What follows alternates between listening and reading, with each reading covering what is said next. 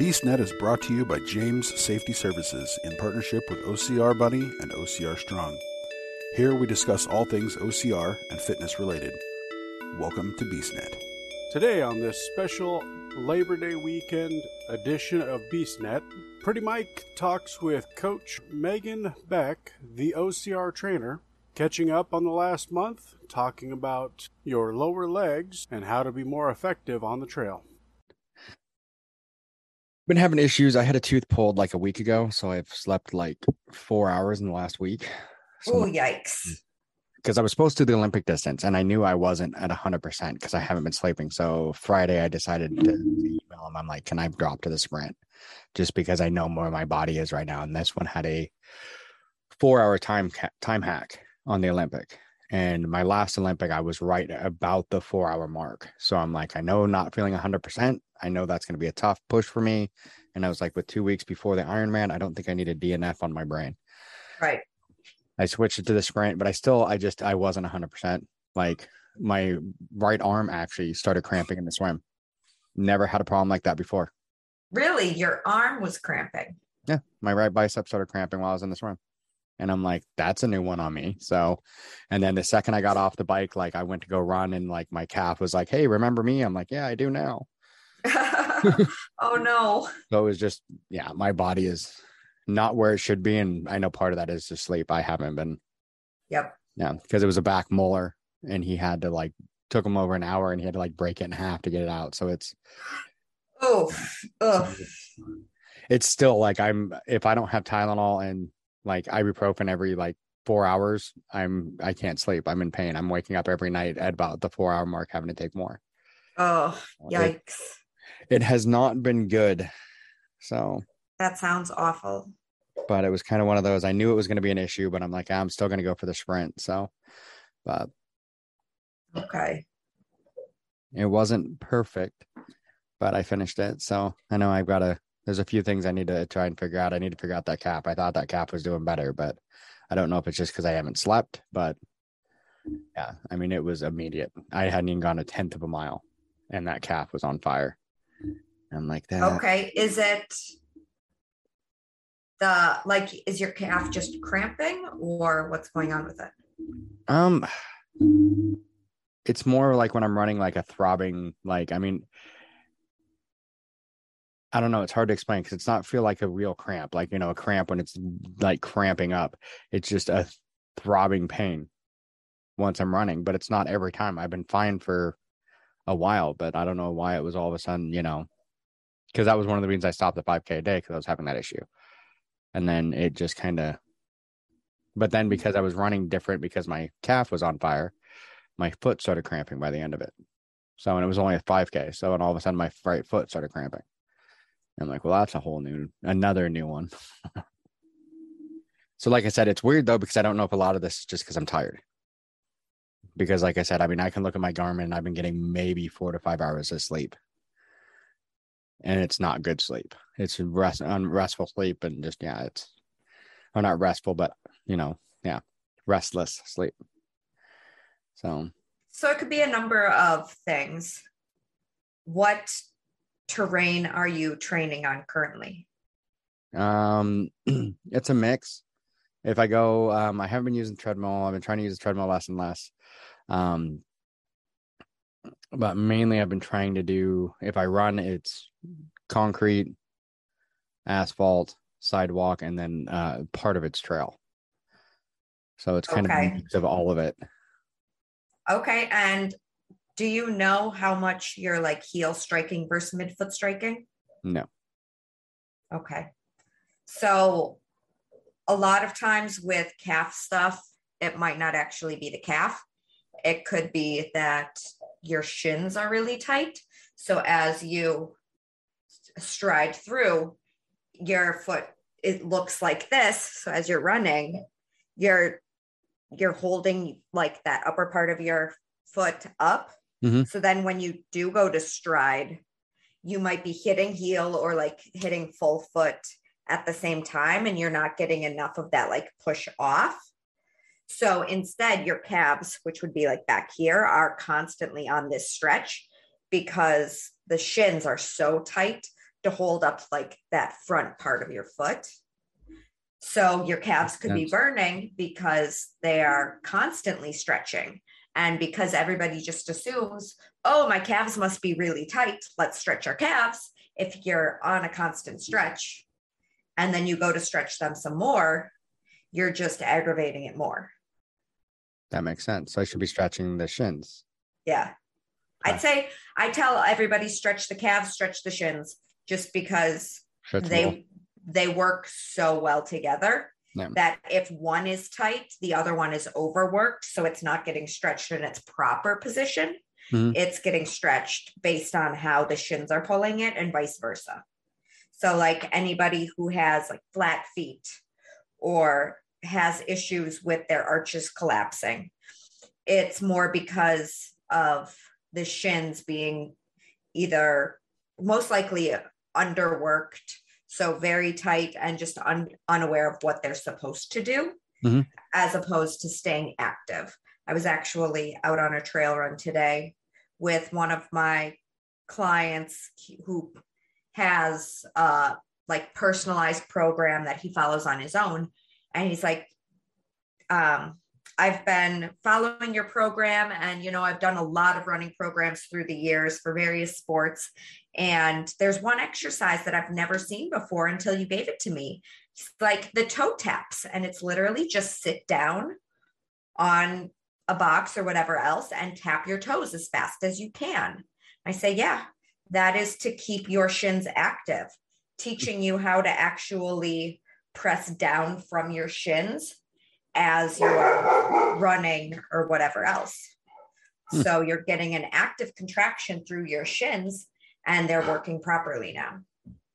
It's not a bad idea. Most people just naturally roll through on their foot, mm-hmm. and they're thinking calves, but they're not thinking push off from your midfoot, which is going to activate your shins. Yeah, which is kind of a problem for me because that's where I broke the left foot. Is that spot, and they said I would never get the correct push off because of that break. But they also told me I'd never run again, so I already proved them wrong on that one. So, I mean, ultimately, you need to train the muscle because it's a muscle that if you're not training it, it's not going to work properly. But you still have the muscle. They didn't take the muscle out, so I don't understand why they think that it's not going to work properly. They're just giving you this false sense. Yeah. And now you're like, oh, well, it's never going to work. So why bother training it anyways? Yeah. It's like and people that say, it was more the structure of it. They figured with the structure because my foot's not right, but it's like, whatever. But like I said, they told me I'd never run again, but. It's like a doctor telling somebody with a bad back, don't deadlift. Like, no, actually, if you work it and learn the process behind it all, you can gain full function, and it's actually probably going to make your foot feel better, or with the deadlifts, it's going to make your back feel better. You just have to know what it is you're doing and how to properly do it. Yeah. So I need to start stretching that shins. Hopefully that'll help. So no, but it was, I mean, besides that, I mean, the triathlon was good. I mean, it was good to get out there. I mean, I've got the Ironman in less than 2 weeks. Well, actually 2 weeks from tomorrow. So it was good to kind of get a feel of where I'm at, but it's tough to really gauge because at the same time, like I said, I'm also running off very little sleep and everything else. But yeah, so it was definitely an interesting. I did make the choice, which I really regretted, of not wearing the wetsuit. And I went with a wetsuit this time because the water temperature was 72 degrees. And I'm like, well, it should be good. But then I really missed the buoyancy of it. Mm-hmm.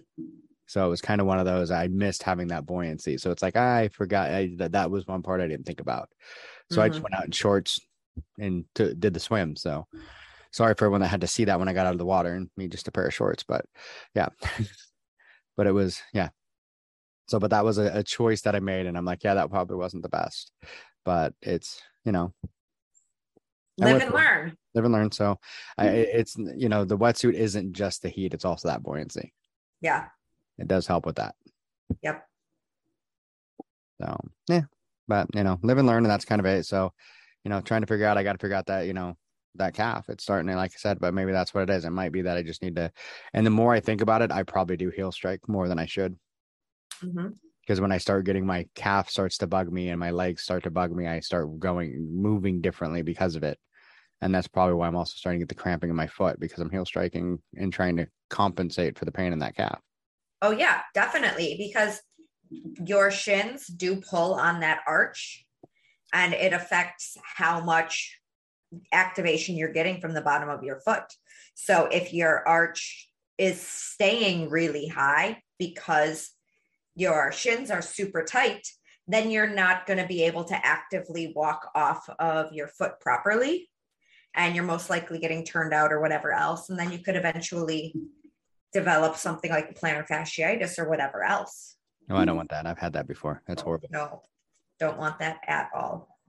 No, not at all. No. Yeah. So I'll have to work on that. Yeah, it was funny too. Right before I went to Hawaii, I had a massage, and my massage therapist noticed the difference in my foot. She could feel it. Like she could feel the way that the tendons and everything on the bottom of my foot are different. Oh, They used to be. Yeah. They feel different because I did major damage. So my foot bent completely like tacoed. My toes touched my heel. oof. So Yikes. it was one of those fun ones too. It's like, I tell everyone the best part was too, is when they took the picture or took the x-ray, and then the nurses yelling at the other nurses, "Come here, you got to look at this one." I'm like, oh, not a good sign. Yeah. So I've got pictures of it, and it's like, you can see all the bones are like twisted and off to the wrong angles. And yeah, my left foot's a half an inch shorter and a half an inch wider than it used to be. I'm okay with not seeing those pictures, but thank you. Oh yeah, it was big. My whole foot swelled up. It took 6 weeks of my foot being wrapped in a compression bandage for it to almost get back to its normal size. Oh, yikes. Everyone's like, why didn't they cast it? I'm like, they couldn't, because the swelling never went down. It didn't go down until like pretty much. Yeah. Like, okay, at this point, there's no point in the cast. So. Yep. And by then, surgery is even off the table. Yep. And then I did Hawaii 8 weeks after the break. That is insane. No. Not recommended. No, I don't recommend it. It was one of those ones, like I tell you, what's so funny is my doctor said it was okay. I asked him, I'm like, can I do this? And he's like, yeah, you can do it. Just don't land on that foot. And I'm like, okay. So I did I DNF'd the beast because I couldn't move quick enough, obviously, because I was in a boot. And Hawaii is not an easy beast. Mm-hmm. But I finished the super. So I've got a picture of, with the boot and the super metal. And yeah, when I came back, I showed, I told the doctor, I'm like, I probably need a new air cast. He's like, oh, we're supposed to put you in a new, brace anyway. And he looked at it and he's like, I don't think I fully understood what you asked me. Looking at that, there's no way you should have been doing that. And I'm like, you said I could. Yeah. Yeah, he didn't understand what a Spartan race was. I think he just thought I was going to go like walk. It's a fun run. Yeah, just do a fun run or something. It's like, no, this isn't. Yeah. It is fun.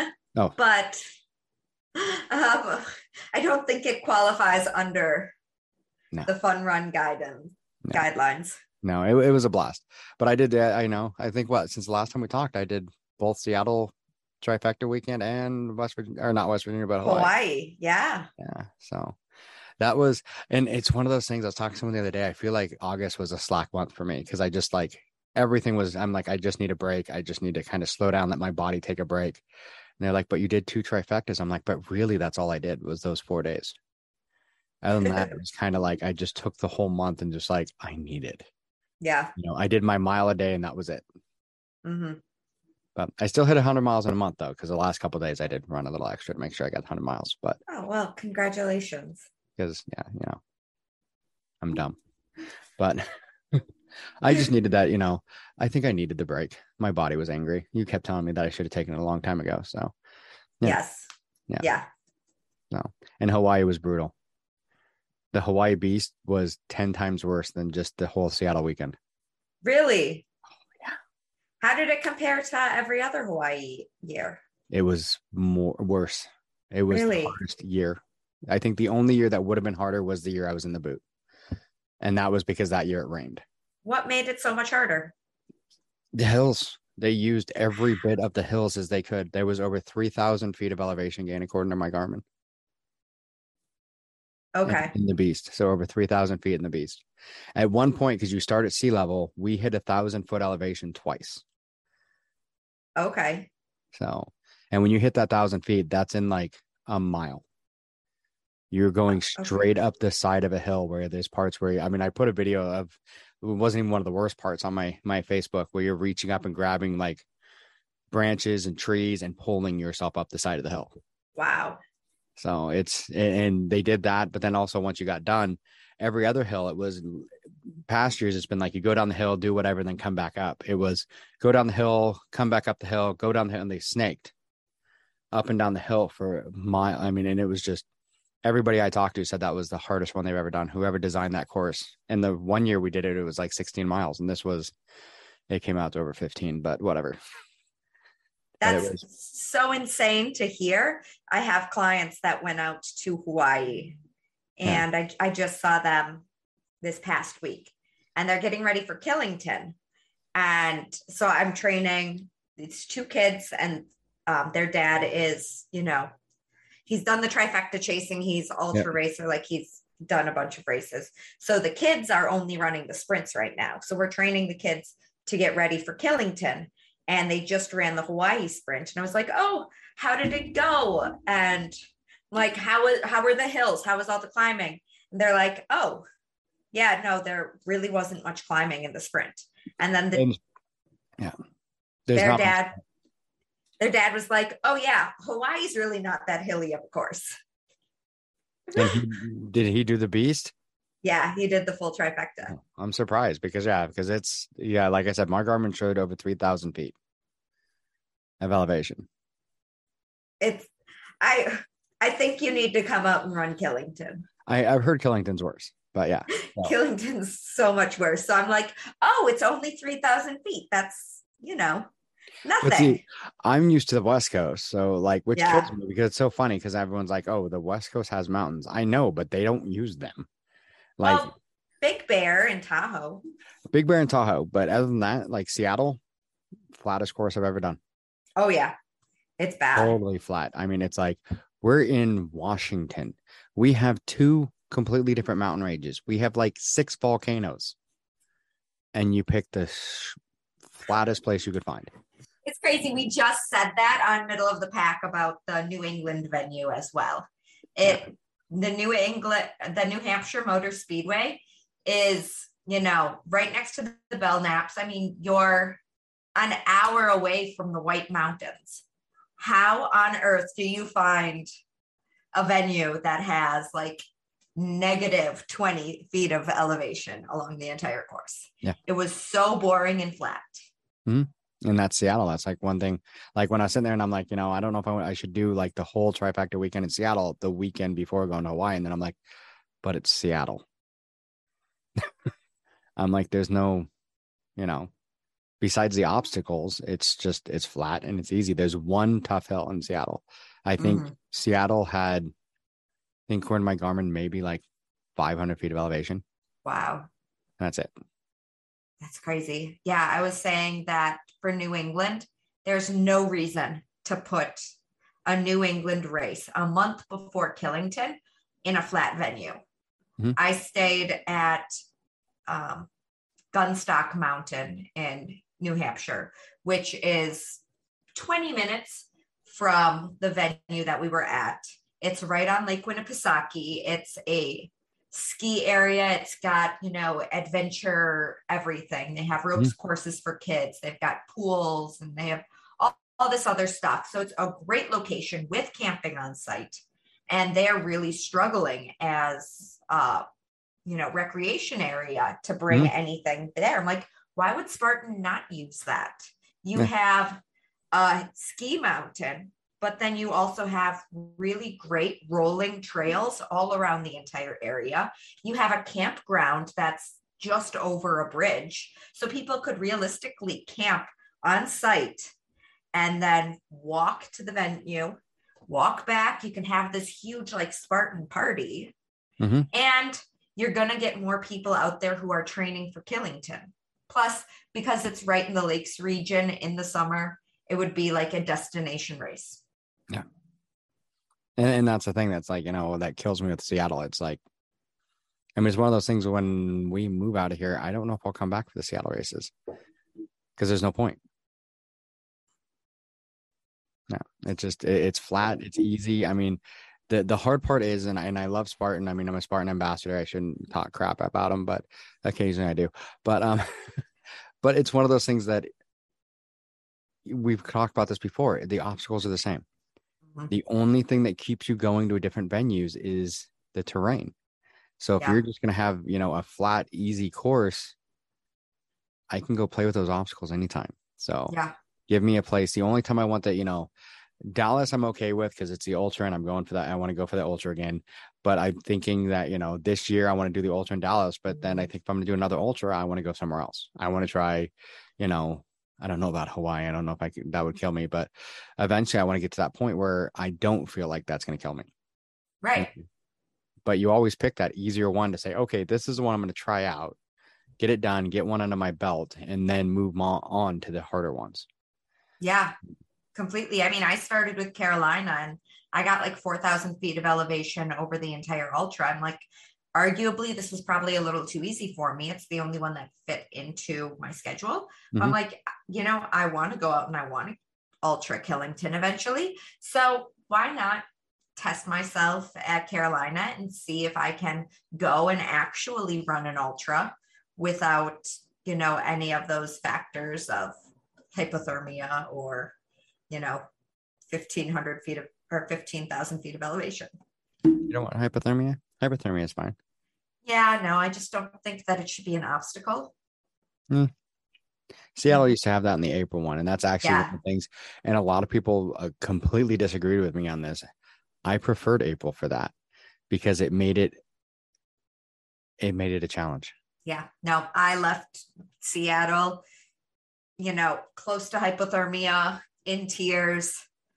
My friend tossed his dry robe on me and I stripped down out of all of my wet clothes. I walked into the hotel naked in a dry robe, shaking, and immediately drew up like the hottest bath of my life and just sat there while he went and got tacos and wine. I mean, but that's the thing is, I mean, being from they it's like I don't have to, I'm just going home afterwards. I mean, it made it challenging, made me want to go there. But it's like the one they moved it to September or August now instead of September. And it actually, in all reality, just made it a dust bowl. So that was a big problem this year. It was a dust bowl.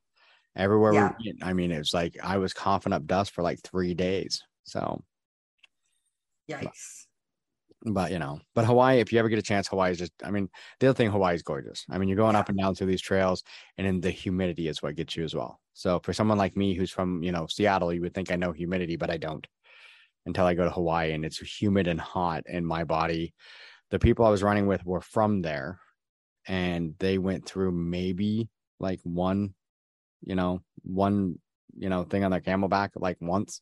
I filled mine 4 times during the beast. Wow. Yeah. Because I just couldn't seem to get enough water. And I mean, I was wet the whole time, whether it was sweat or whatever. It was just, I was soaked because I'm from here. I'm from Washington. I'm used to cold and damp. Mm-hmm. And that's Washington. Yeah. That's why I love New England. We get all 4 seasons. Our summers can get really humid though, and it's atrocious. But yeah, we get like 2 months, like a month of summer, and then like basically fall till summer starts again, and we might get like a 2 or 3 days of winter. Oh, so okay. There's been times where I can remember we go 3 or 4 years without ever seeing snow. I'm jealous. No, actually, I'm not, because I really love snow.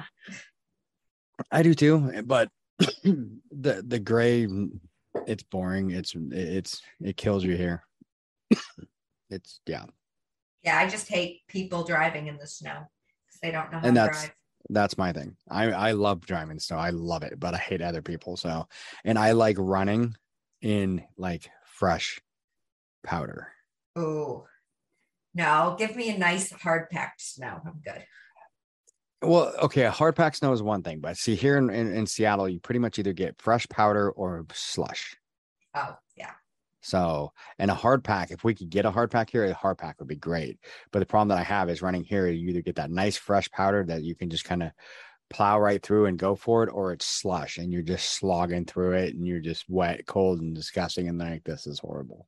So, but yeah. Yeah, our weather is too cold for fresh powder to stay fresh powder for too long. Yeah. Or what happens here, it's like just gets warm enough that the top layer melts and then refreezes, and then you're just basically smashing through it as you run. Mm-hmm. So, yeah, it's, is what it is. So how have things been for you? Oh my gosh. So since we last talked, I was planning to go out to Oklahoma for Battle of the Lions. Yeah. And Battle of the Lions decided to cancel their race 2 days before. Why would you do that? We have no idea. They have not actually given a reason. And I appreciate that instead of making up an excuse, they just said, oh no, we suck. We weren't able to do it. But it was 2 days before. I had plane tickets. I had a hotel that I lost money on. I had a rental car. Ultimately, I found out that it was canceled, and then I immediately threw my dog in the car, dropped him off at my parents' house, and said, okay, I'm going and running Savage, Pennsylvania. But I was full on ready to go out to Oklahoma City. Wow. Yeah. That's disappointing. It was. Ultimately, I'm not too disappointed in not having to go to Oklahoma. I'm sorry to anybody listening to this from Oklahoma. It's just not a place on top of my must visit list. Yeah. But I really wasn't looking forward to 100-degree weather for an endurance race. It was going to be 3 laps of a 5-mile course. Mm-hmm. And pushing 100-degree weather in August doesn't sound fun. No. I had all my planning ready to stay cool, but I didn't have to use it. Instead, I got to go and lachey my heart out at Savage, Pennsylvania. But I mean, was that fun? I mean, it was so much fun. I remember I thought I saw some pictures of that and you were having a blast. So, oh my gosh. So, lacheys, super fun. But the best part about having the lachey and where it was in the rig was the fact that we actually didn't have a lot of bottlenecking at the obstacle because lachey is such a technique-based skill. Either you have it or you don't. There were a lot of people that weren't afraid to try it because it was over a pool of water. So they would go, they'd give a couple swings and they would, jump for it. But then if they didn't feel they had the confidence to make the catch, or, if they didn't feel strong enough that they could get it, they weren't going to sit around and keep trying. Yeah. So it kept the flow of the obstacle moving a lot better. I think everything about that rig was the best I've seen in a mandatory obstacle completion race. Nice. Yeah. That one sounds like a good one. I mean, yeah. And I really want to get to a Savage race. Oh yeah. I'm hoping next year they expand some more. I've talked to a couple people throughout Savage, and I've heard that financially it's still tough for them, but they are pumping in as much as they can to keep it alive. And I would love to see them go out west. Yeah. I think it's going to be tough for people to really expand for a bit because it's kind of one of those, we're coming out of the COVID and the quarantines and everything else. But I think a lot of people are still, the races aren't getting the numbers that they used to get. Yeah. Well, inflation is high. So the cost of the races is going up. And because it's so much more expensive to put these on to get, the shirts, the medals, whatever else, they can't spend the money on new obstacles yet because the registration numbers aren't quite where they want them to be. So the registrations they are getting is going to actually putting on the race, paying employees, whatever else. So nobody's really seeing, a profit yet. Yeah. And without really getting a profit, you can't invest too much on new obstacles. No. So I think it's going to be a little bit of time still, but I would love to see Savage maybe add in another Midwest race. Like there's not much going on in the Wisconsin, Minnesota area. And I know of a good amount of obstacle course racers there. I know I would probably travel to someplace like Wisconsin or Minnesota because I can still get direct flights there. I have friends and family there, so it would be easier for me to travel there. And it's still in that good hotbed of the Midwest where, you have so much awesome stuff going on in the Chicagoland area. People are traveling from all over to Chicago for the Abominables, the Frontlines, the Highlanders, that saying, okay, well, now we're going to put one 4 hours northwest near the cities. Mm-hmm. And people would still travel. Just like I think that you'd still get a lot of people coming from, that the true Midwest, the, prairie lands and whatever else, they would start trickling in towards there because they don't have anything else right now. Battle of the Lions has a couple races in that area when they put their races on, but Spartan doesn't have anything out that way. So maybe that could be the next move for Savage. Could be. I mean, and that would be great. And I mean, that's kind of one of the things that I'm looking forward to, that, when the move, my move happens and we get towards Texas, I'm closer to all that. Yeah. I'll be closer to it. I'll be able to do stuff. And I think one of the big problems is, like I was explaining to someone the other day, like right now, my body's wrecked because I've done how many events in the last, 2.5 months. And they're like, why do you do that? And I'm like, because in Washington, we have about a 3-month window. Mm-hmm. It's about a 3 to 4 month window. And once that window's over, races are done. Yeah. So, unless we travel. So it's kind of one of those things that by the time, September rolls around, which where we're at now, my body's toast. And most of my friends that I know that do this stuff is toast because we've been jamming every race we could into those 3 or 4 months. I mean, I was looking at, triathlons and stuff because that's what I've been pushing now. After Ironman, there's no more on the schedule until I think June. So there's no other real, triathlons to do in Washington until June.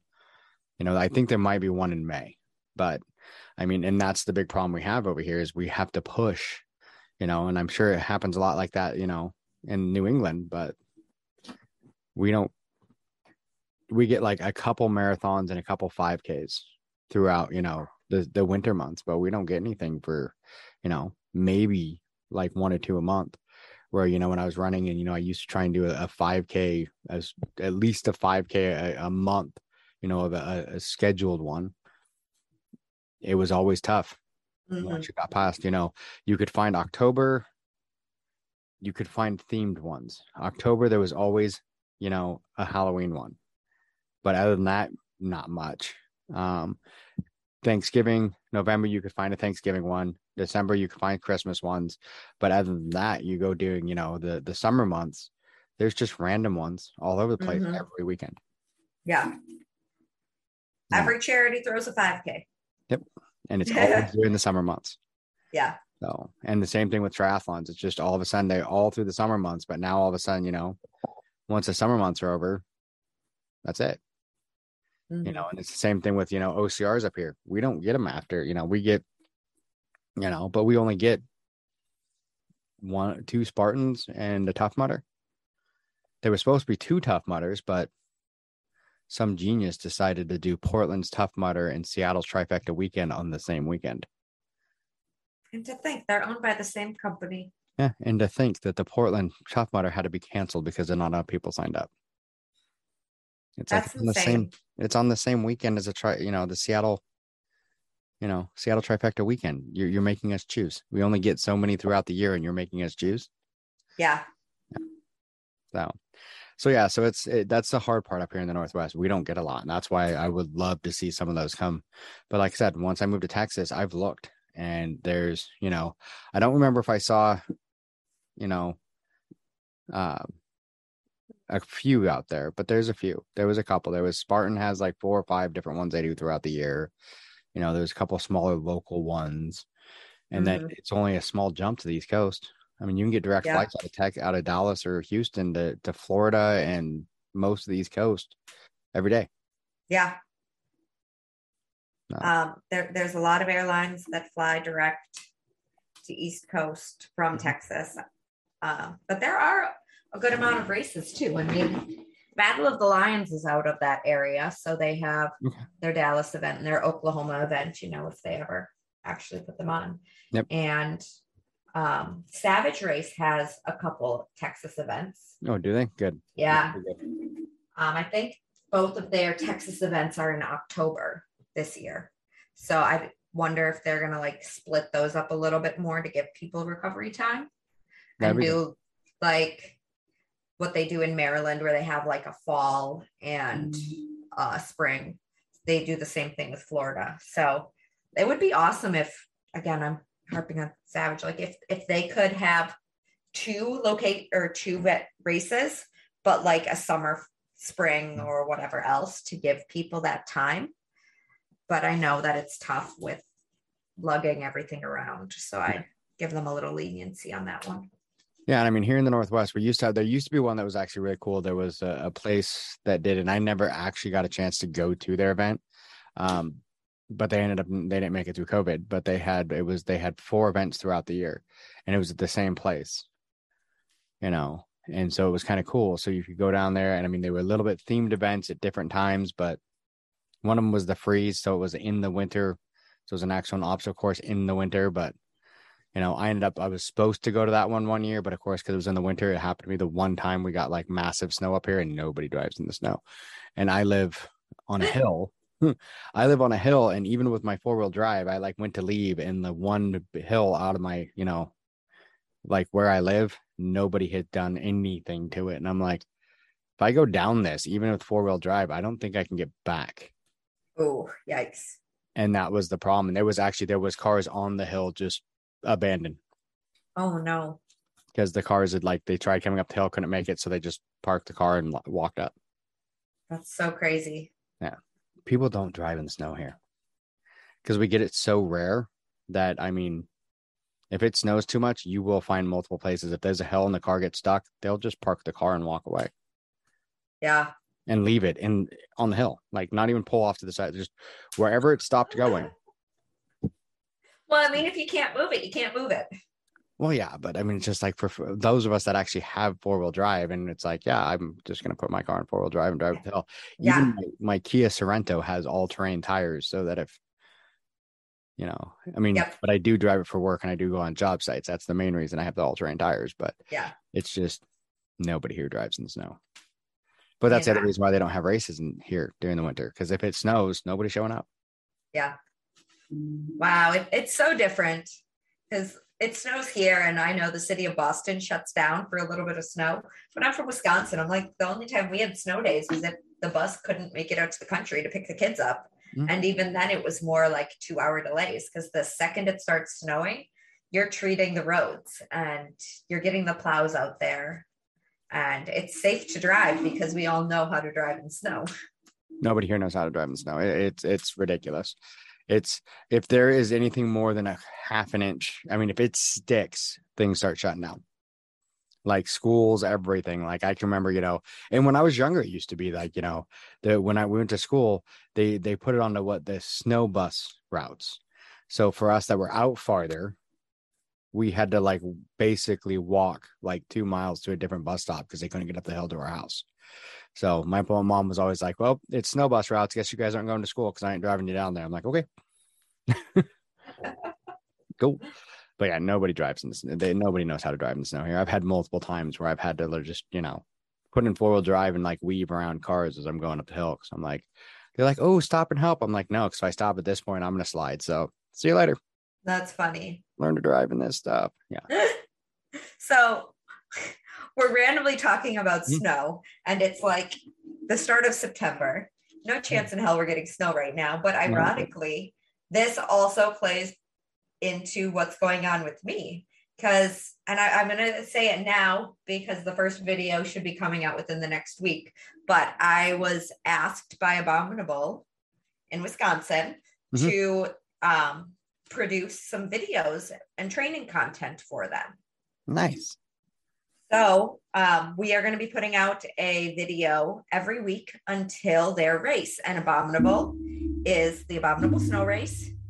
It's, I believe, Lake Geneva, Wisconsin, or in the Lake Geneva area. I have to get the official location You should down. probably figure out where you're going to go to run it.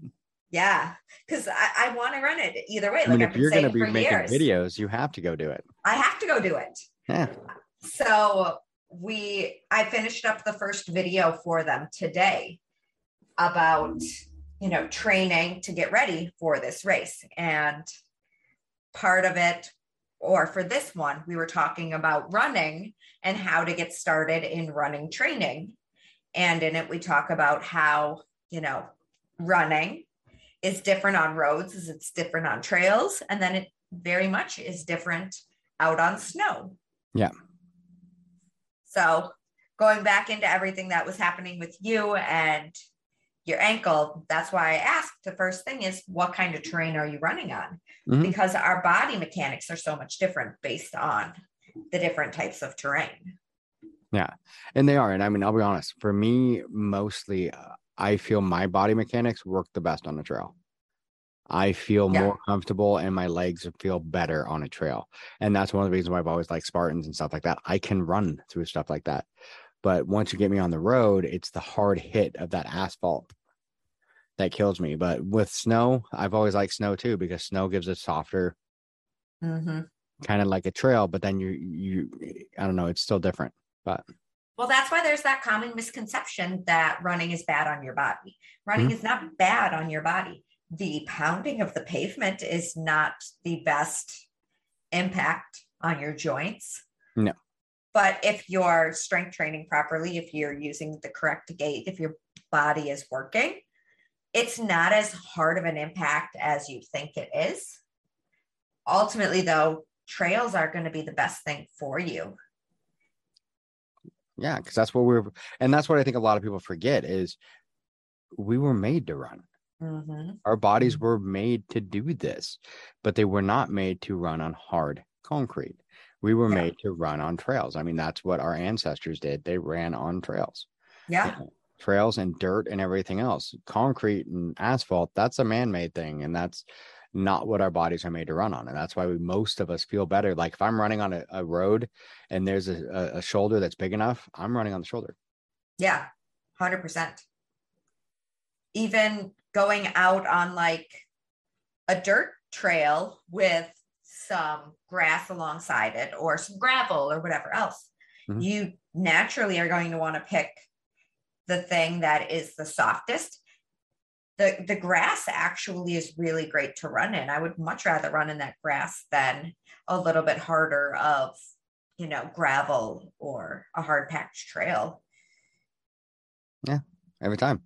I mean, because like I said, we're made to do this, and that makes so much sense to talk about how the different terrains. And I think that's, because for me too, when I run on different terrains, if I'm running on the road, I have, support shoes or whatever you call them, whatever. I can't remember the stability shoes. Yes, there's the word I was looking for. Support sounds like like Forrest Gump or something. No, stability, because I run. When I've been shown how I run off my toes. So okay, yeah. My foot rolls and I run off my big toe. If that makes sense. So I push, whatever. But when I run on trails, most of the time I'm zero drop. I'll go with, ultras and I run zero drop and I feel fine. But if I try doing that on roads, no, my shins will explode. I swear. They feel like they're going to explode if I do that on a road. But if I run on a trail, zero drop, I'm totally fine with. And that is so impressive because a lot of times with the roads, because you're not getting the changes in all of the terrain. So you're not having to watch out for rocks and roots and whatever else.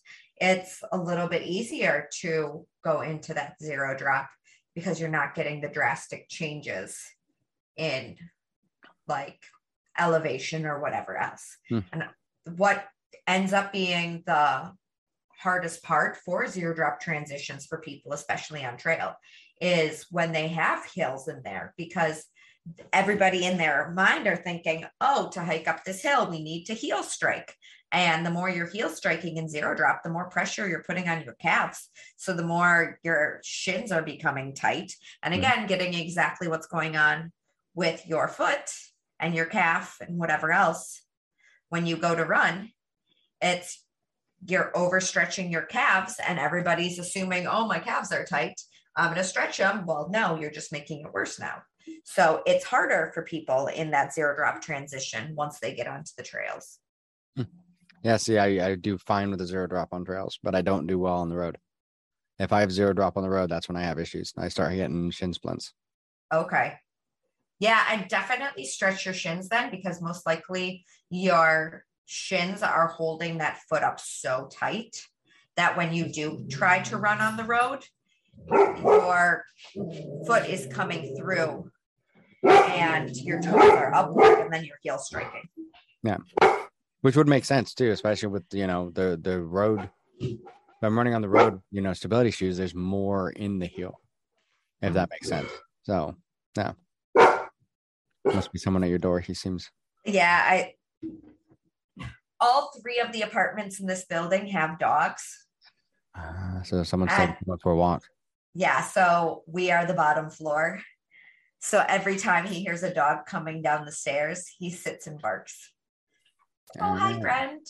Saying hi to his friends. That was one thing too, actually, on the triathlon today when I was getting into the water. There was someone standing there with a puppy, like a little puppy. And I'm like, can I pet the puppy? Like, yes. You pet the puppy for good luck. I'm like, yes, please. Let me pet the puppy. I love puppies. Oh. Yeah. But yeah. No, so yeah, I know I need to work on that. That's kind of one of those things. I never thought about the shin. And I guess that's, like you said, most people don't. So I just never thought about, maybe it's my shins. I think and that's where I think a lot of us have problems. Once you have pain somewhere, you're like, well, that must be where the problem is. And we forget that our body's linked. Sometimes, a pain in your back could be because of your feet. Yeah. And it depends, one thing goes wonky on our body, it affects everything, up the chain. So if your foot isn't working right, you'll start having problems. Like when I first broke my foot, it took me a long time to get my hips back. I had major issues with my hips, right after the foot, and everything. And it took a while for those to get, back to normal. And I had to stretch them a lot. And I'm like, never thought about it until the foot was hurt. And I'm like, oh, gee, now my having problems with my hips because my foot's so screwed up. And people forget that. So it's like we immediately think, and that's even the mistake I made. My calf's messed up. I must need to massage the calf, stretch the calf, do all that. And then it's like, well, is it the calf or is it my foot? Or is it, like you said, my shins, and maybe my shins, maybe it is my foot because my shins are tight and need to loosen up. So my foot hits right, and those are all things that I think we need to think about. And I think that's one of the biggest problems we run into too, with a lot of trainers and, physical therapists. They do that unless you get someone who's good like you, who's like, oh, hey, your calf hurts. Okay, what else are you doing? What else is it? What else? Let me look at the chain of events of what's happening here and how things are going and say, okay, maybe it's not your calf. Maybe it's your shins. Maybe it's this. Stretch those out and see what happened. Well, it's so easy to treat the symptoms, but ultimately, if you just continue to put a Band-Aid on a broken bone, like it's going to heal very wrong and you're just not going to be able to see it because you have this Band-Aid here. But, if you actually treat the broken bone, then everything is going to miraculously heal the way it should. And I mean, that's probably not the best example because it's totally different than a sprained muscle or whatever else. Yeah. But ultimately, there's a cause and effect for everything. And more times than not, the cause is nothing where the aches and pains are. The cause is something completely different. And it's just the chain of events that cause that result in a pulling in a certain place.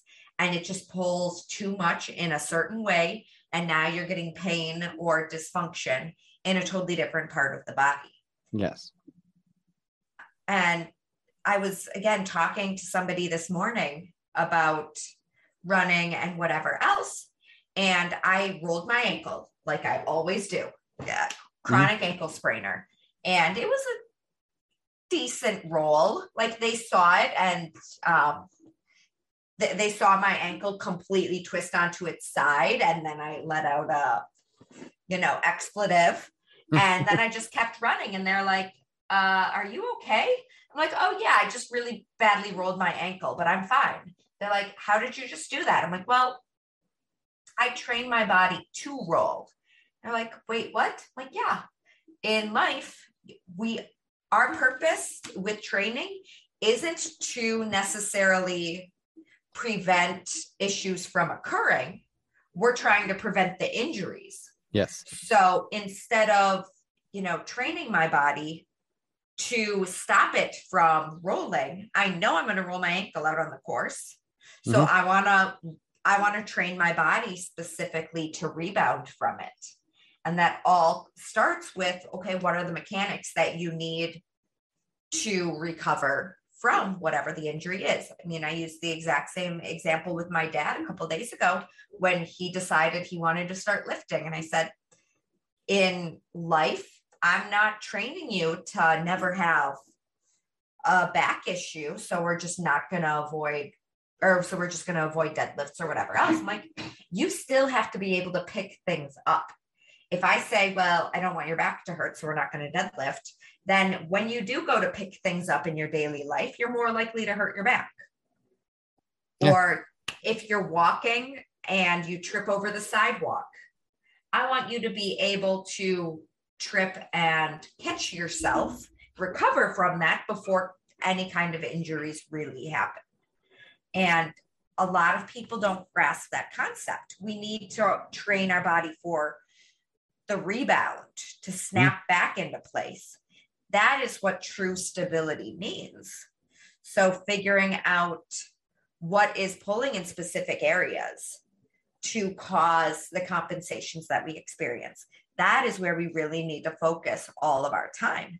And that's, again, why I say everybody should have a coach, because they need an unbiased eye to say, hey, you have this going on, this going on, this going on, because we all have blind spots when it comes to our own body. Mm-hmm. You know that you have severely messed up your foot. So the doctor said you're never going to be able to push off from your foot again. So, okay, well, if the doctor says this, it must be true. I guess I just don't have to work on it. No, you need to work on it. There's probably some other underlying issues going on that you need that trained eye to say, hey, I know you have all of this stuff going on, but really, did you know that you're missing this? And it could be your shin is just very tight. I know when I started, the first time I did yoga, my boxing coach said, hey, you need to go to yoga. I said, I'm hypermobile. I don't need yoga.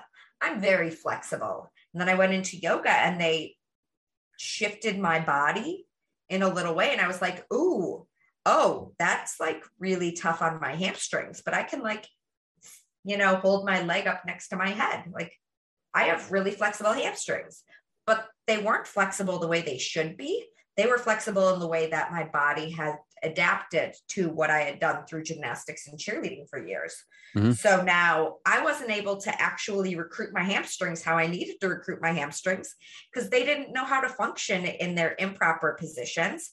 Once I got them, mobile in the ranges that they were supposed to be, working in the planes of motion that they were supposed to be, then they could start actually assisting in, my glute control.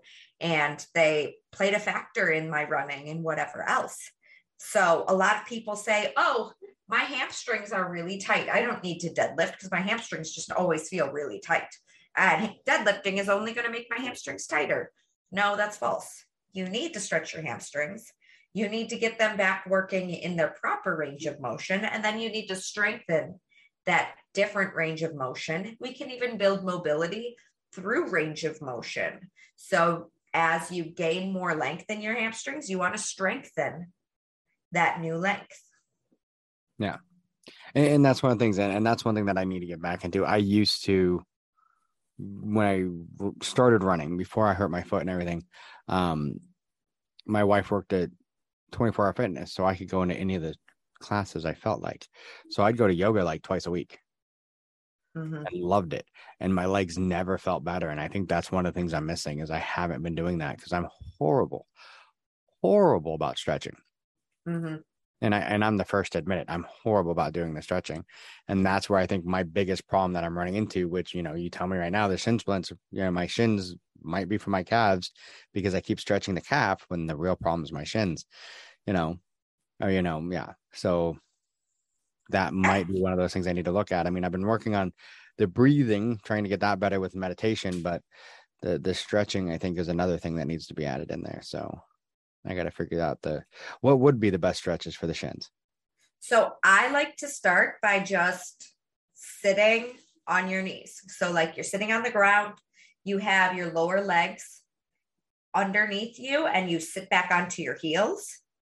See if you can do that, because you sit on the top of your foot and that should give you a good stretch in your shins. If you can do that and you can sit comfortably onto your heels, it's going to be a serious quad stretch, but it'll also stretch your shins.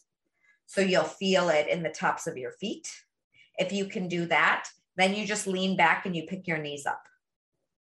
And that's going to be a solid, like static stretch. And it'll be pretty intense if you're really tight with it.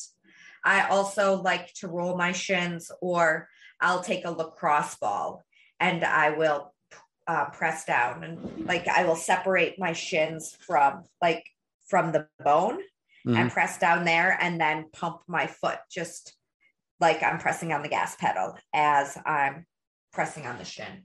I have to try that one. It does explain why when I was younger I didn't have problems with the shin stuff, because I was I stretched them a lot, because in martial arts that's how we had to sit. Oh yeah, 100%. And a lot of people don't even think about that as a stretch if they've done it like all of their life. I would never have considered it a stretch for anything, because that's just how I'm comfortable. I mean, I sit on my heels all the time. It's just, I'm naturally flexible. So that is, again, how we would sit as well in gymnastics. Yeah. But then I said that to some clients and they can't sit that back to save their life. They're in so much pain with it. Like, okay, let's bring it back a little bit, stand up and just tuck your toe and keep your legs straight and try to put a little pressure onto the bottom of, or onto the top of your foot. And they're like, well, yeah. So there's a good amount of types of shin stretching that you can do. And it does, you do see some huge relief when it is really tight. And then it will play a big factor in your running gait. I'm going to have to try that one. Yeah. Like I said, when I was in martial arts, because I took martial arts through most of my teen years, and anytime we weren't actively doing something, we were supposed to sit in that position on the hardwood floor. And I got to a point where I could literally like kind of put my feet off to the side and sit in between my feet. Oh, wow. Yeah. No, I could, instead of sitting on my heels, I could almost put my butt on the ground. But that was the only place I was flexible. My, like I said, hamstrings, I've never been able to touch my toes. Okay. Like ever. Even when I was in martial arts, I could kick above my head, but I could never, that stretch in my hamstrings, I could never get. I could get down about halfway down my calves. I could not get all the way down to where I could touch the floor. Okay. So how does deadlifting feel for you now? It's difficult because a lot of times I can't get, I mean, the muscle is fine, but yeah, anytime I have to stretch it, that's when I had the problems. But deadlifts, I've never had a real problem with that because I have to bend, but I bend my knees. I have to. So you don't stiff leg deadlift ever? No, I have to bend my knees. Yeah, because I can't, unless the bar was, up above, close to my knees. There's no way. Okay. My body just won't. I can't stretch that way. So I have to grab it, my knees bent. Good to know. I have some things that I think you could benefit from. Yeah. Well, my goal right now is, because I have the list from you of the workouts that I'm supposed to be doing, and be honest, we both know I've been slacking the entire month of August. We already mentioned this. Mm-hmm. So my goal is right now, as of tomorrow, it's always tomorrow, right? It's always tomorrow. Always tomorrow. So I'm going to put the list up on my wall in my gym, and I'm going to be going out there at least once a day and doing something. And I'm going to follow it and do something, because I need to, I think my biggest problem is from January to the end of July, I was doing a lot-ish, but it was a lot of running, and there was nothing else involved with that. And I think that's where my problem is. I completely plateaued on the running, never gave my legs a break, never did anything. And I think in a lot of ways, I was actually doing more damage than I probably was doing help by the end of it. And that's kind of why I need to get back into what got me to lose the weight in the first place, was running, is cardio along with everything else. And that's where I've slacked this year, is I really pushed on just the running and kind of slacked on everything else, where I did, during COVID, I was doing a lot of running, but then I was doing a lot of workouts that involved, sandbag burpees and rocking and stuff like that. But it wasn't just carrying heavy weight and running with it. It was going and then doing workouts with, a ruck that was full of, 40 pounds and stuff like that. And, presses overhead and everything like that. And that's where I think this year I've kind of failed myself, is not doing anything with that running. So that's where I need to, put together that list. I've got it printed out. I just need to put it on the wall so I can see it, because I'm old and I like paper and I like things on the wall. So, hey, I love things printed out and like actually writing. I still write all of my programs in a notebook. I don't need this computer stuff. I use the computer stuff to like send the programs, but I write it all out on paper first and foremost. Yeah. So I'm going to put that up in the gym and start like focusing again, hard focus on everything else. Cause that's one thing I feel like today, where it was one of those, the running and everything else. And I mean, taking the month off, I think was good, but I'm not feeling well. And that was another issue, but I don't think that was 100% my issue today. Part of my issue, I think, along with the triathlon, wasn't just that I'm not feeling 100%. I think I'm still having issues from that, 7 months of running 3 miles a day. Yeah. I think from what you've told me you had been doing, I think you were overtraining yourself and the wrong kind of training. Mm-hmm.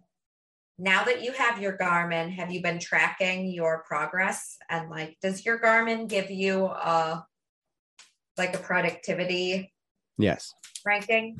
Yeah. Where does it say you're at right now? Hold on, let me see if I can find it. It says productive, fitness up and load up, but I just did a triathlon, so that's probably why it's up right now. Yes. But my VO2 sucks. I will say that. I know it's not on here. Dropped recently. No, I don't think so. Let me look at that as I hit the microphone. Where's the Garmin app? I don't think it has. It's kind of stayed the same, but it's not good. I'm in like the 20% for my age range. Yeah, you're not doing good, buddy. I was trying to see. Where is it? There we go. Stats. I don't remember where it's at in here. I've seen it somewhere in this stupid app. I'm still getting used to the Garmin. I got so used to like all my other stuff that, where is performance stats? There we go. VO2. It says I'm at 35. And it's pretty much stayed steady there. Okay.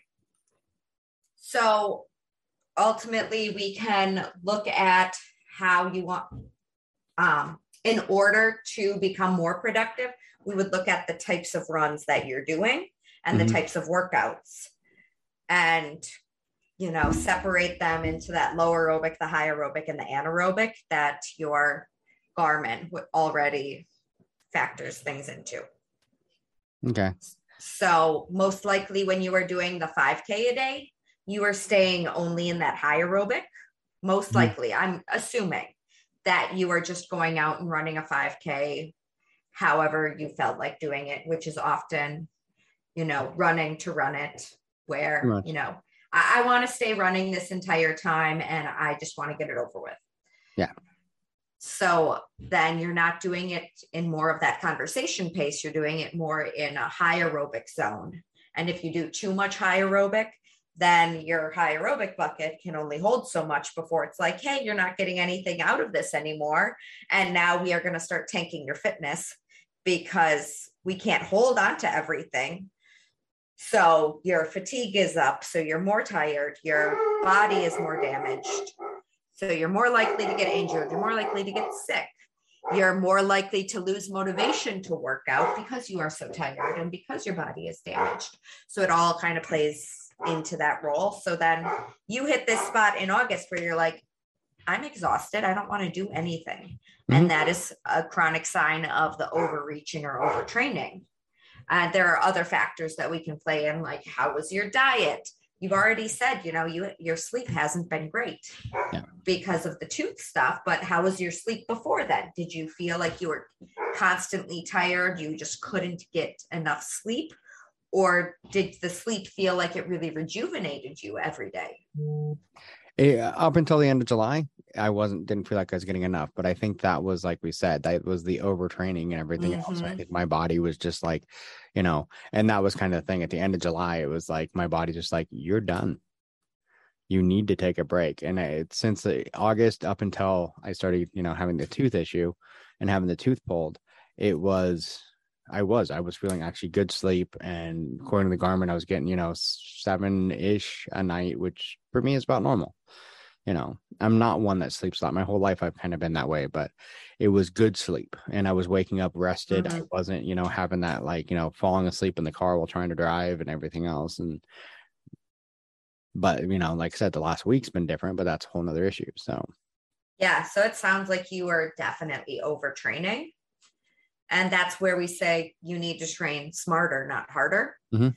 You were training harder. And because of it, your body was like, hi, I'm working too hard. Now I'm going to start tanking everything. So when you get to that point, you literally just need to stop. And I mean, I hit that a couple weeks ago. And I said, I was racing. I was training so hard. I was like, I have no motivation for any of these workouts. My diet wasn't where I needed it to be. I wasn't getting the sleep that I wanted. It's super hot here, and Boston apartments are not insulated very well. We're, not allowed to have air conditioning. So I'm like sweating, like dripping in sweat in the middle of the night, can't sleep at all. And I have to be up at 4:30 every morning. Like I wasn't getting anywhere near anything I needed to recover. And because of it, I couldn't get anything out of my workouts. I was exhausted. So I knew that I was reaching the point where I was feeling the overtraining symptoms coming on. Like, okay, I still did my runs when I needed to, but I didn't strength train. Said I'm only going to do things that I enjoy. And I had said, Friday, I really want to get a strength training workout in. I woke up, I'm like, there's no way I'm doing anything. And then instead I went out with friends. I went to the Red Sox game. I had a great time. I didn't eat very well, but I enjoyed myself. And I did that. You're not supposed to eat well.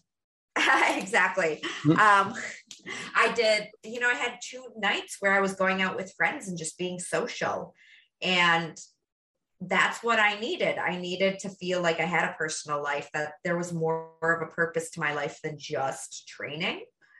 And I just needed something that brought me joy. And then then I went out on Saturday morning for my long run with the group. And it was the best long run I had ever done. Then I woke up on Sunday feeling great. I had slept so well. And the first thing I did was go to the gym and work out. Sundays aren't a lifting day for me, but I was like, I really want to just go lift. And ever since then, I've been feeling phenomenal. I have the motivation to work out again. And you just have to listen to your body and say, I'm not feeling like working out. I'm not going to work out. So I always tell my clients after the race season, because you've looked at training like it's your job for so long, take some time off. Don't run unless you really want to run. Don't lift unless you really want to lift. No workouts should feel like an obligation for you. It should be something that you genuinely want to do. Find things that bring you joy.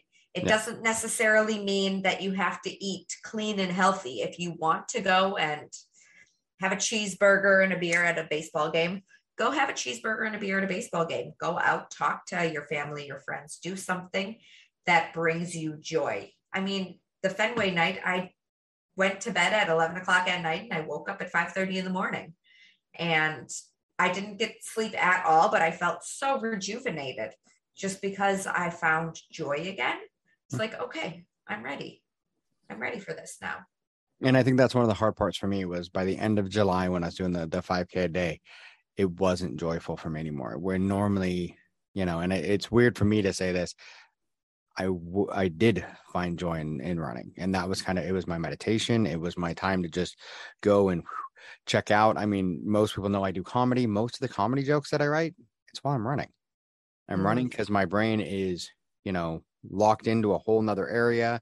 There's nobody talking to me. There's nothing. I'm just, my music's on and I'm just going. It's my happy place. And by the end of July, it wasn't. I was just, it was like you said, it was work. It wasn't my happy place. And that's when I needed that, I knew I needed to step back and just,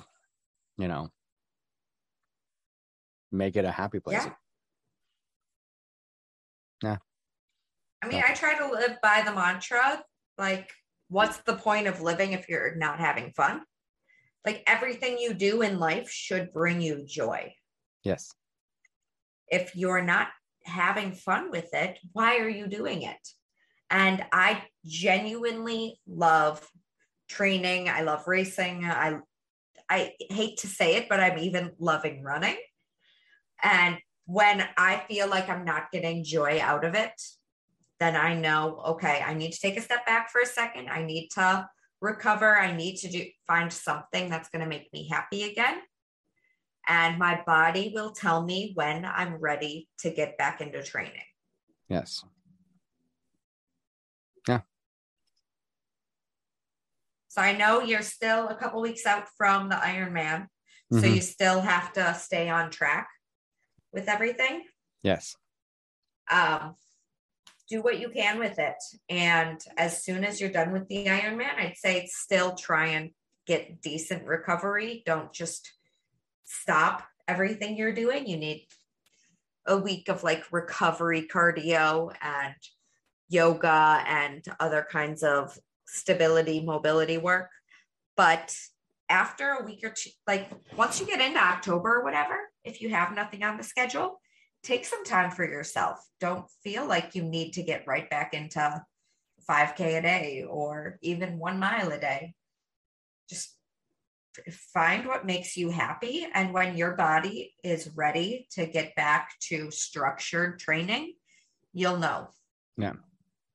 Well, I know after Ironman, the only thing I have on my schedule is the end of October is going to Dallas. So. Okay. Yeah. But I mean, it's a flat ultra.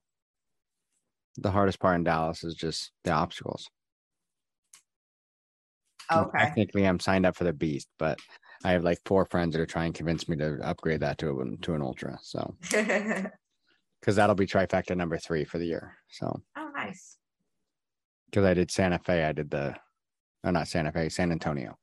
Oh, okay. The super and the sprint. I did the ultra super in San Antonio, as they called it.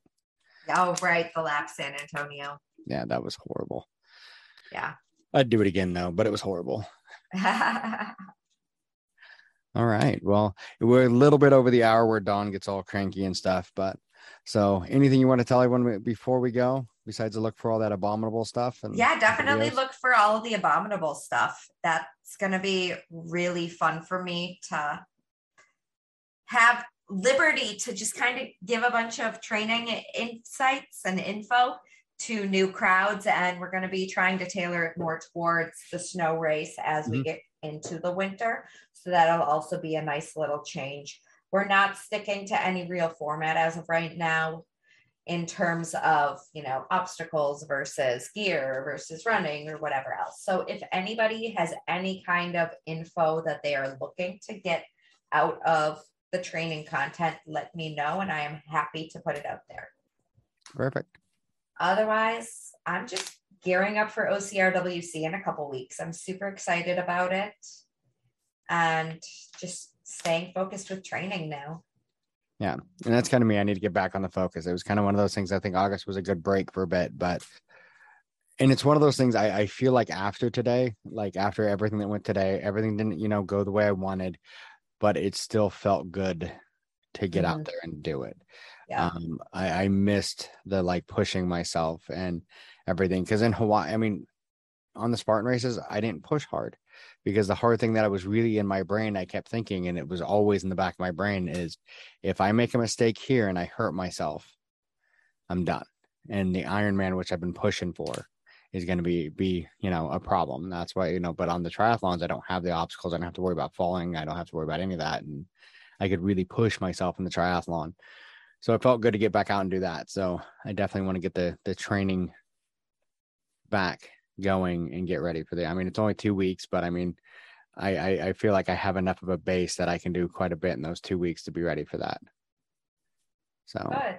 But just not too much. That's where that, like we've talked before, it's that balance. I don't want to go into the Ironman, on burnout. Yeah. But I want to be ready for it too. So you're 2 weeks away. So really you could have used today as your last big build.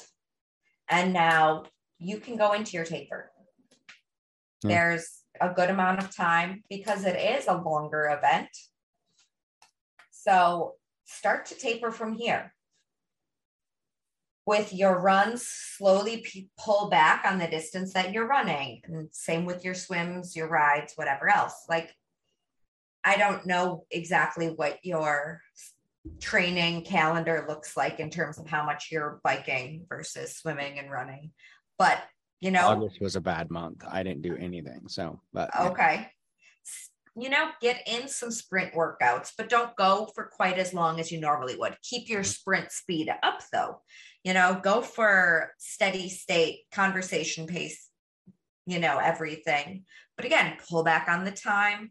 Don't pull back on the intensity. Same with any kind of tempo work, like comfortable, uncomfortable work. Just pull back the volume. So pull back on the length that you're doing it, but keep the intensity high. And then as you get closer to the Ironman, the workouts get shorter and shorter, but you're keeping your body moving and working and functioning in its proper way. And then any strength training you're doing, stay to your strength stability. Get in some deadlifts, but don't go too crazy with sets and reps. Still continue to get in, your single leg work, still continue to get in plyometrics. But again, don't go for as many sets and reps. Keep weight relatively where it had been or where you feel most comfortable with it. Yeah. And then just as you get closer, workouts get shorter. Yeah, I'll have to work on that. So perfect. Well, as always, thank you for talking to me. And always a pleasure. We'll definitely do this again because we'll 100%. So yeah. I can't wait to hear how the Ironman goes. Thanks for listening to the BeastNet podcast. If you haven't done it yet, find us on Facebook, like and share the podcast. Give us a review on iTunes or Spotify. All these things will help to expand the show in the future. Don't forget to subscribe and let us know what you think and what you'd like to hear.